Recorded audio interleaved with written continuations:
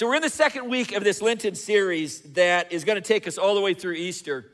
And we're looking at Jesus' life through the lens of the Gospel of Luke. And if you remember, we talked about last week that Luke is actually part one of a two-part book that includes the book of Luke and the book of Acts. And both were written by Luke, who was the traveling partner and kind of co-worker with Paul the Apostle. And in the early chapters of Luke, we started last week in chapter 4. And in the early chapters of Luke, chapter 1, 2, 3, leading up even to chapter 4, we see that the people in Jesus' day were definitely living with a sense of expectation in the coming of the Messiah, the coming of a Savior. But the Savior they were expecting was a Savior who was going to restore Israel's national sovereignty and return Israel to a position of power and a position of prosperity.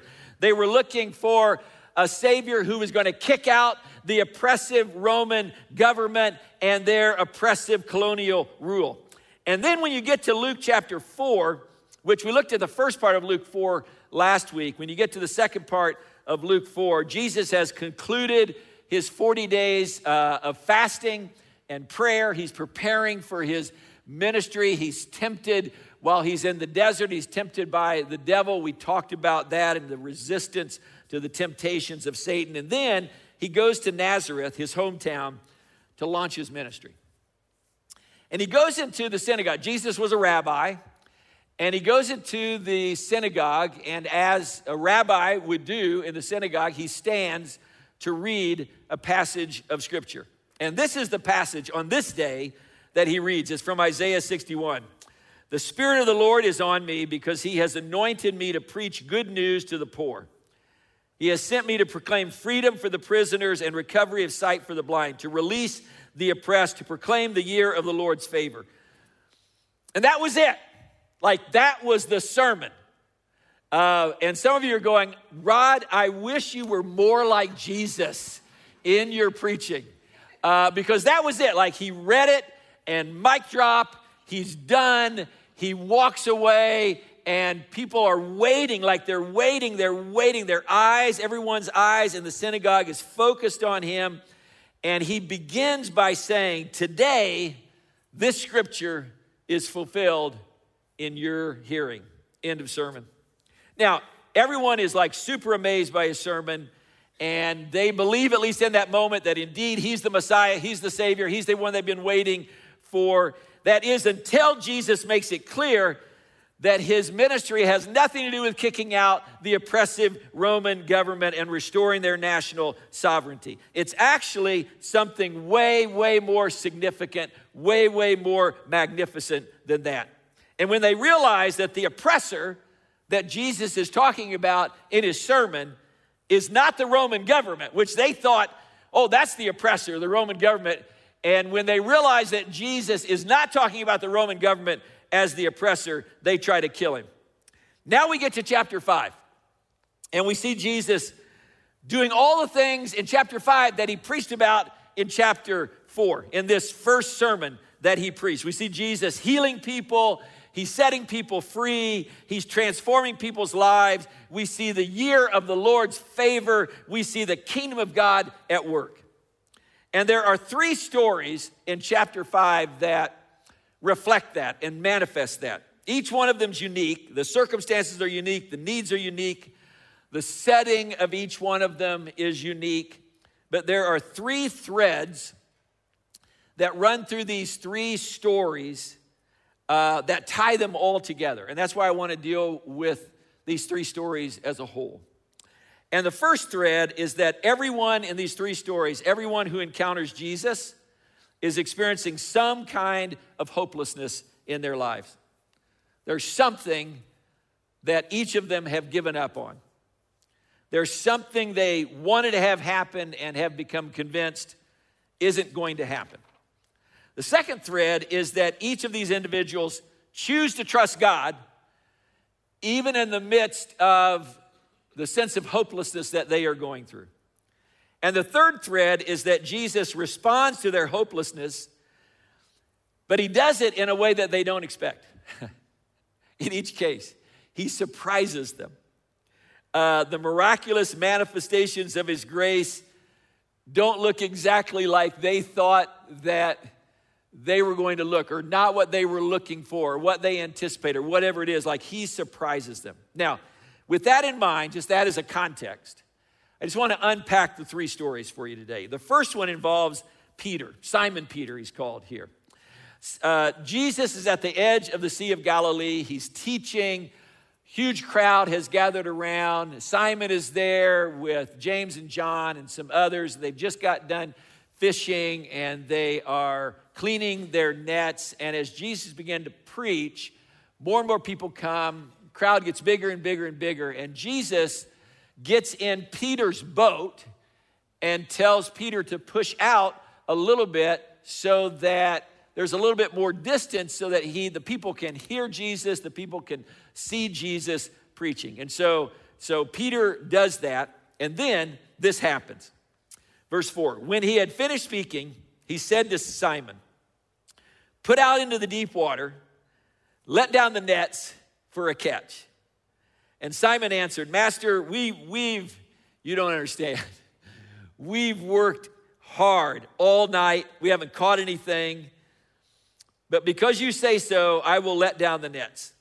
And when they had done so, they caught such a large number of fish that their nets began to break. And so they signaled their partners in the other boat, which would have been James and John, and they signal them and to come and help. And they come and they filled both their boats so full that both of the boats began to say, that's a catch. Like, that is a catch. I'm known in many circles as the worst fisherman in the world. Like, I just cannot catch fish. And I've had folks who have said, you just don't have the right bait, you don't know where to go, all of that. And then they take me out and then they go, you're right, you are terrible. Like, you are terrible. I don't know what it is, but you cannot catch. Well, this is something they never imagined. Now, Peter had given up in that moment. Peter had given up on catching any fish in that specific place on that specific day. They had fished, they hadn't caught anything. In fact, when Jesus starts teaching, they're off to the side, they're cleaning their nets, they're done, at least for the day. They have given up hope. And then Jesus tells Peter, okay, go out a little deeper, put down your nets. And it's interesting what Peter's first response is to Jesus. His first response to Jesus is basically to tell Jesus, Jesus, stay in your lane. Like, stay in your lane. You're a carpenter. I'm sure you're good at that. I'm sure you can build stuff. That's fine. I'm a professional fisherman. I know what it takes to catch fish. And we have been here all night. Trust me, there are no fish out there at this time. Now, this isn't the main point of the message, but I just want to say, we do the same thing sometimes. We often tell Jesus, we would never say it this way, but in essence, it's what we're saying. We tell Jesus, Jesus, stay in your lane. Like, stay in your lane. Jesus, I know best how to deal with this relationship. So Jesus, just stay in your lane. Jesus, I know best how to steward my sexuality. So Jesus, just stay in your lane. Jesus, I know best how to steward my money, how to steward my vocation, how to steward this situation. So Jesus, I got this. So just stay in your lane. But to Peter's credit, Peter does trust Jesus and he goes ahead. And he's obedient and he lets his nets down. And what happens? Peter takes in the biggest catch that he has ever seen in his life. It's miraculously big. So many fish that the boats begin to sink. And when another boat comes, it begins to sink as well. But the manifestation, this miraculous manifestation of God's grace isn't about fish. It's about something bigger than that. And you see that when you see how Peter responds to this miraculously big catch of fish. Does he run over and hug Jesus? No. Does he get all excited and go, I'm rich because this is the biggest catch I've ever had, and now I'm successful. This is going to be the best fishing business in the history of Galilee. Does he get excited? Does he embrace Jesus? No, none of that. This is how he responds. When Simon Peter saw this, he fell at Jesus' knees and said, "Go away. Go away from me, Lord. I am a sinful man." Peter comes face to face with the miraculous presence of God. And what happens? He sees himself for who he really is. He becomes acutely aware of his flaws. He becomes acutely aware of his sin. He becomes acutely aware of his brokenness. And everywhere in the Bible, it's not unique to Peter. You just see this over and over again in Scripture. Everywhere in the Bible where people get like intimately close to God, we see them becoming acutely aware of their own sins. Here's the deal. If someone says, or maybe you've thought this at times, or maybe you know someone who's thought this at times. If someone says, I really don't get the grace thing. Like I really don't get like this preoccupation with forgiveness and all of that. And I know I'm not perfect. No one's perfect. I know I'm not perfect, but I don't really feel like I have any significant thing to be forgiven for. I'm not sure I need a ton of grace like in my life. It doesn't seem like that's a big need in my life. I'm doing pretty well. I'm living a pretty good life, all of that. You know that's someone who hasn't really been in the holy presence of God. Because the moment we see God's holiness, we become aware of our unholiness. It's like when you think you're the smartest person in the world until you encounter someone like super smart and way smarter than you, and then all of a sudden you become profoundly aware of all the things that you don't know.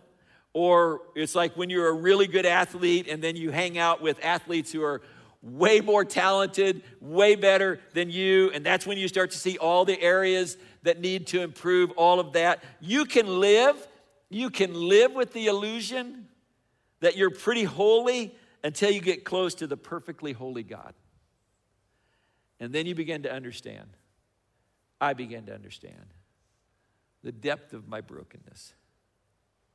Now here's what I really love about this encounter that Peter has with Jesus. At the very moment that Peter becomes profoundly aware of his brokenness, Jesus says this, "Don't be afraid. Don't be afraid, Peter. From now on, you will catch men." So they pulled their boats up on the shore and they left everything. The boats, the nets, the fish, the catch that would have made him rich. They left everything and followed him. And Jesus is saying to Peter, "Peter, I don't want the awareness of your brokenness to drive you away from me. I want it to do just the opposite. I want it to drive you towards me. I want it to cause you to follow me because I want to change the world." Peter, believe it or not, I want to change the world through you. It's your humble spirit that is exactly what I'm looking for. It's your ability to recognize your own brokenness that is exactly what I'm looking for. It's people who understand their brokenness, Jesus says, that I'm going to use to change the world. That's the first story. Second story is this. It's the healing that takes place in the life of a man who has leprosy. Now, leprosy in the Bible is like a overarching term in some respects. Like we talk about cancer, but then there's all different kinds of cancer. And so you have to kind of know, well, what kind and what's specifically going on. That's kind of the way leprosy is used in Scripture. Like leprosy is used to describe this very large range of disfiguring and disabilitating skin diseases. Most of them were contagious, not all of them, but most of them were contagious. And even as awful as the physical dimension of leprosy was, what was even worse, what was even more devastating was the impact it had emotionally and socially and spiritually on people. Lepers became social outcasts. Just think about this. This is hard to imagine. They weren't allowed to visit towns, to even go into a town, to go into a city. They were completely cut off from society. No one could touch them. And in Israel, they were considered ceremonially unclean. So they weren't allowed in the temple to worship, to offer sacrifices, to experience community with the people of God, like none of that. And Luke tells us about an encounter that Jesus has with someone who has leprosy. And this is what he says. While Jesus was in one of the towns, a man came along. He wasn't supposed to be in the town, but he saw Jesus. A man came along who was covered with leprosy. And when he saw Jesus, he fell with his face to the ground and begged him, Lord, if you're willing, you can make me clean. And Jesus reached out his hand and touched the man, and he said, I am willing. I am willing. Be clean. And immediately the leprosy leaves the man.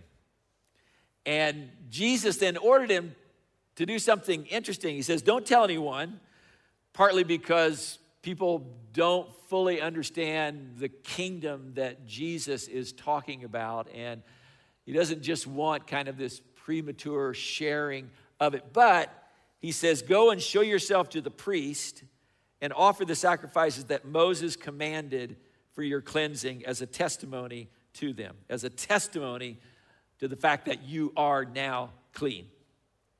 Now, again, here is someone who's experiencing this profound sense of hopelessness. That's what all three of these stories have in common, a profound sense of hopelessness. But unlike Peter, where it was just like, oh, it's hopeless that I'm going to ever catch any fish, like his leprosy is in the advanced stages. It's covered his whole body. He's probably been dealing with it for many, many years, and it just keeps getting worse. And he's given up all hope that this is ever going to change.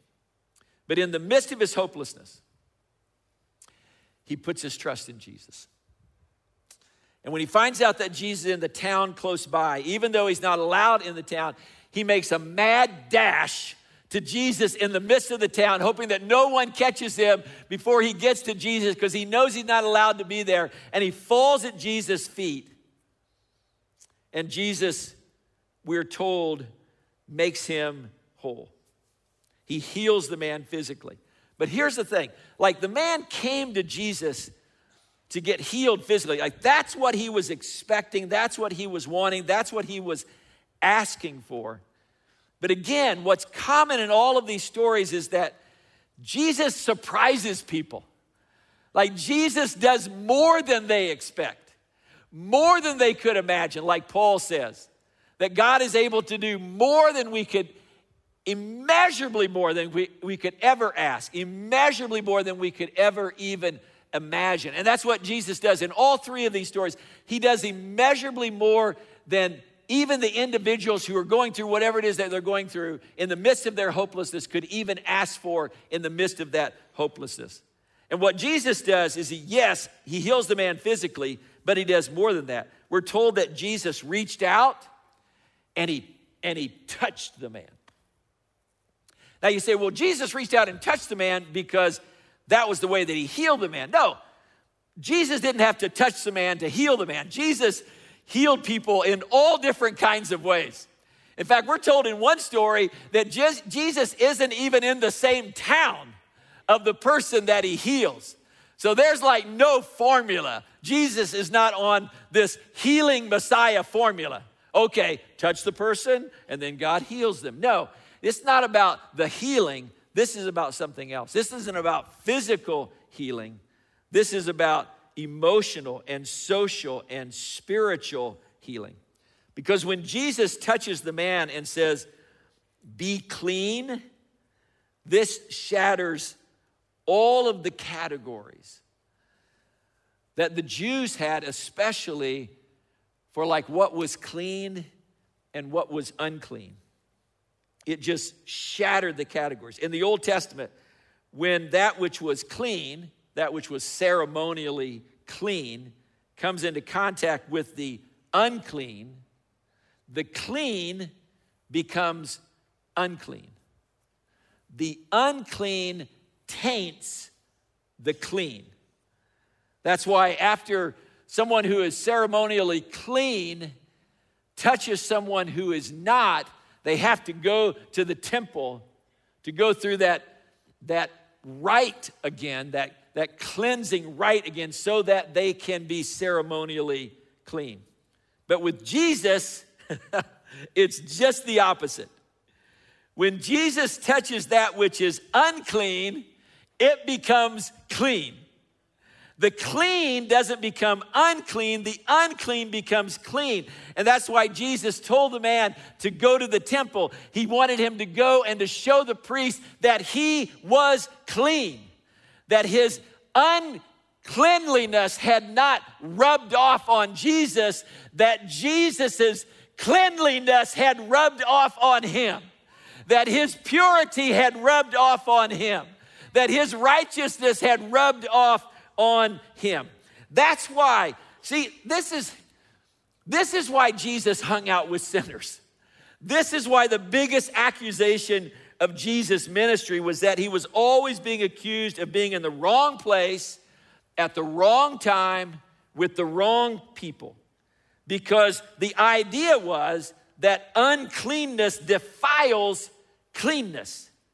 But not with Jesus. When Jesus touches our lives, the unclean becomes clean. The unholy becomes holy. The unrighteous becomes righteous. The unpure becomes pure. That's what happens. Jesus is saying, when I touch you, my cleanness becomes your cleanness. Third story is about a group of friends who take their friend who is paralyzed to Jesus. Context is that Jesus is preaching in the region of Galilee, where he spent most of his ministry. And we're told that as he's preaching, people are coming from every village, every town in Galilee to hear him preach. And from Judea, from the whole region of Judea, and even some Pharisees, some teachers of the law who have traveled all the way from Jerusalem, which was a long trip, to hear Jesus teach. For the Pharisees, they were trying to kind of catch him in something, but these people have come from all over to hear Jesus preach. And he's in this house preaching, and we're told that the Spirit of the Lord falls on Jesus. It's not like he was there to have a healing service. Is that he's just teaching, and the Spirit of the Lord falls, and people begin to get healed. And the word starts to spread. And more people start to come, and more people start to come, and more people start to come. And the house gets filled, and people are outside the house trying to get in, and there's this line that's formed. We see this over and over again. We've seen it recently, that anytime God shows up, and there is an outpouring of God's Holy Spirit, people want to be there. Like, people want to see what's going on. People are interested in what God is doing. Even people that haven't connected the dots, even people that are not sure what they believe about God. Like, when God's Spirit pours out on us, like, people want to see, and that's what's happening. All of these people are coming. But here's this man who is immobile, who is paralyzed, who, even though he wants to get to Jesus, he can't get to Jesus. And so his friends say, don't worry. We got your back. We got you. You're good. We'll take you to Jesus. And that's the way it is sometimes. Like, sometimes we find ourselves in a situation. Sometimes I have found myself in a situation that seems so hopeless that we don't even have the energy, we don't have the faith to get ourselves to Jesus. Like, we are immobilized. We are so paralyzed and immobilized by the hopelessness of the situation. It's just like, I don't even know if I have the energy to get to Jesus. I don't know that I have the faith to get to Jesus. And when we get in those times, like, we need friends who have faith for us. We need friends who can trust God for us. We don't need friends who judge us, who question us because we don't seem to be acting in faith right now or praying the right kind. We need folks who can stand in the gap and have faith on our behalf, can intercede for us and come before the Father on our behalf. Like, that's what we need, and that's what this guy has. And that's what they do. They literally take their friend to Jesus. They trust Jesus on his behalf, and they put their friend on a mat, and they take him on the stairway that leads up to the roof of the house, because every home, the top level of the house, outside the roof of the house, was part of the home, and it was used to have events and to do things. It was just part of the house, and so there was always an outside staircase, and so they take him up that outside staircase, but still they can't get into the house, and so they do what any good followers of Jesus would do. They destroy stuff. And they destroy the roof on this house, and they just tear it. I don't know when was the last time they had the roof repaired, but they were going to have to get it repaired again because it just gets destroyed. And they lower their friend, they had ropes, something. They lower their friend down right in front of Jesus. Like, really creative stuff. Like, super creative stuff. And then this is what happens. When Jesus saw their faith, he said, "Take up your mat and walk." No, he did not say that. He said it later, but first, when he sees their faith, we're told in verse 20, when Jesus saw their faith, he said, "Friend, your sins are forgiven." Now, at this point, there are two groups that are totally confused. The friends are totally confused because they didn't bring their friend to Jesus to have his sins forgiven. They brought their friend to Jesus to have his paralysis dealt with, to be healed physically. That's why they brought him, so that he could hear the words, "Take up your mat and walk," not "Your sins are forgiven." And the Pharisees and the teachers of the law are confused, and they're angry for a different reason. And Luke tells us why. So the Pharisees and teachers of the law began thinking to themselves, "Who is this fellow who speaks blasphemy?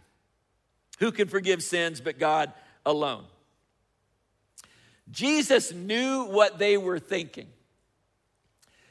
Can I just pause there for a second and just say that's just true all the time? So, like, if you're measuring your prayers, if you're not sure that you want to say what you need to say, Jesus knows what you are thinking. He knows what you are thinking. So go ahead and be honest with God. There is no reason not to be honest with God. He knows what they are thinking. And he says, which is easier to say, "Your sins are forgiven," or to say, "Get up and walk"? But that you may know that the Son of Man has authority on earth to forgive sins, he said to the paralyzed man, "I tell you, get up, take your mat, and go home." And immediately he stood up in front of them, took what he had been lying on, and went home praising God. And everyone was amazed and gave praise to God. They were filled with awe, and they said, "We have seen remarkable, remarkable things today." Now, Jesus isn't saying that the reason this guy is paralyzed is because of his sin. Jesus is saying that his deepest need in this moment is not his physical healing. His deepest need is the healing of his relationship with God. And he loves this guy so much that he wants to deal with his deepest need, his alienation from God, his need for forgiveness. Sometimes we ask God for things that do not represent our deepest needs. And that's okay. Like, we ask God for lots of things. And sometimes, and they're not unimportant, like they're important things, but sometimes we ask for God for things that really don't represent our deepest needs. And God loves us so much that his focus is always on meeting our deepest need. Like, that is his primary mission in our life, to meet our deepest need. That doesn't mean that God is not concerned about our secondary needs. He is. It just means that he's not going to meet our secondary needs and ignore our deepest needs. He loves us way too much to do that. God is always going to get at our deepest needs. That's why so often we get surprised by God, because we're asking him for this, we're focused on this, we're obsessed with this, and God surprises us. He does something different than what we thought in this moment. And even though you cannot always know like what everything is that God is doing, what you can be confident is that God is always focused on your deepest needs. Like, whatever your deepest needs are, God is always focused on that. When Jesus asked the rhetorical question, which is easier? To say your sins are forgiven or to say get up and walk? The friends and the Pharisees would probably say, well, it's harder to say take up your mat and walk. That kind of proves everything. But Jesus knows that the answer is actually get up and walk. That's the easiest thing. Saying your sins are forgiven is way harder. Because in order to remove this man's sin, he has to bear this man's sin on the cross. He had to die for this man's sin. He had to die for our sin in order to say your sins are forgiven. It cost Jesus his life to be able to speak the words, your sins are forgiven. But to demonstrate to them that he has the authority to forgive sin, Jesus tells the man to take up your mat and to walk. I just want to say a word about healing. A lot of you have experienced God's healing presence in your life. I've experienced God's healing presence in my life. God has done some miraculous things in my life. I am so thankful for the prayers of the people of God. It's so amazing when that happens. But I want to say Jesus doesn't heal us ever just to make us feel better, just so we can feel better. Jesus heals us for a purpose. He heals us to proclaim the year of the Lord's favor. Jesus heals us to give us a glimpse of the kingdom in all of its fullness. Jesus heals our bodies to remind us that he has the power to perform an even greater healing, the healing of our relationship with God. This side of heaven, sometimes people talk, when they talk about God's healing presence and what God has done, the miraculous things that God has done, it's just like, well, is it permanent? Is the healing permanent, or is it temporary? Like, is this a permanent healing, or is this a temporary healing? And I just want to put that in context for you, because this side of heaven, the healing of our bodies, is always a temporary thing. Like, this side of heaven, the healing of our bodies is always a temporary thing. It may change the trajectory of our life for a while, but eventually, Scripture says, and we're reminded of by the history of humanity, eventually we will still die. It's like we say on Ash Wednesday, remember you are dust, and to dust you shall return. But the healing of our relationship with God is permanent. Can I get it, amen? The healing of our relationship with God is permanent. It lasts for eternity. Everyone who is in Christ will one day experience a complete and a total and a permanent restoration of their bodies. Everything will be made whole forever. Everything will be made right forever. And that's what gives us hope. Even when things look hopeless now, even when we aren't getting the answers that we hoped we would get, even when things aren't playing out the way we hoped they would play out, that the promise is that there is this final, ultimate healing that will take place when the kingdom comes in all of its fullness. We're going to close today by doing something that reminds us of the miracle of God's healing transformation in our lives. And that's the Lord's Supper. Communion represents the miraculous healing of our relationship with God. Every time we take it, reminds us of the miraculous healing of our relationship with God. A healing that was made possible by Jesus' death on the cross. And I just want to say a word in a moment. In a moment, our ushers are going to come forward. I want to pray. Our band's going to come out. Worship team is going to lead us in worship. Communion is going to be passed out.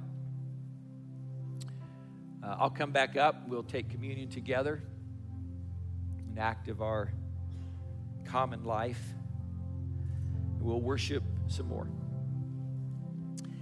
And I just want to say a word to three groups of people. The first are those of you that have experienced the miraculous healing of your relationship with God. That God has made you whole. That Jesus' holiness is your holiness. That Jesus' righteousness is your righteousness. That Jesus' purity is your purity. That you've experienced his forgiveness. You've experienced his grace. You've said yes to all of that. And as you partake of communion, it's a chance to celebrate what God has done. To continue to say thanks for his miraculous activity in your life.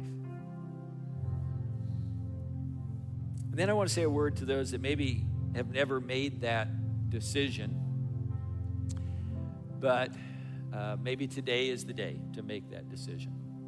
God's working in your heart. The Spirit has come. You sense that God is at work. And as the communion elements come by, the cup and the bread, that you will take them, maybe for the first time, you will take them, and it actually represents a decision that you're making in this moment. A decision to follow Jesus. A decision to have Jesus restore your relationship with the God who created you and loved you so much that he died for you on a cross. Then I want to say a word to another group. It's those of you that maybe are on the journey and haven't yet crossed over that line and maybe just are not ready to cross over that line today. And I want you to know, I want more than anything for every single one of you to make the decision to follow Jesus. But my desire for you to do that pales in comparison to God's desire. Like your Father wants more than anything else for you to come to know him in a personal way, to have your relationship restored with him. But if you're on this journey and today is not the day, I just want you to know it's okay. Like, it's okay. God wants you more than you could ever imagine. He loves you more than you could ever imagine. But I just want you to know it's okay. And as the communion elements are passed, You don't have to pretend. There's no shame. There's no judgment. No one's watching you and what you do. It's a moment to be honest, to just do inventory and to say, where am I on this Jesus thing? Am I willing to say yes? Have I said yes? Am I still trying to connect some dots and figure some things out? And Jesus loves you. This is what I want you to hear, that Jesus loves you on the journey. And we love you on the journey. And we are so thankful that you are here. So you don't have to feel any pressure. You don't have to take the element just because everyone is doing it. You can just pass it to the person next to you. And just know God is still at work in you, still pursuing you, still drawing you unto himself, still doing what he said to Peter. Follow me, follow me, follow me. God, this is just a sacred moment as we celebrate what you have done for us on the cross. And so as the elements are passed and as we partake, or maybe in some instances choose not to partake, Lord, I pray that your Spirit would just fall on this place. That everyone here would sense the love that you have for us, that was willing to die for us. And we pray this in the name of Jesus.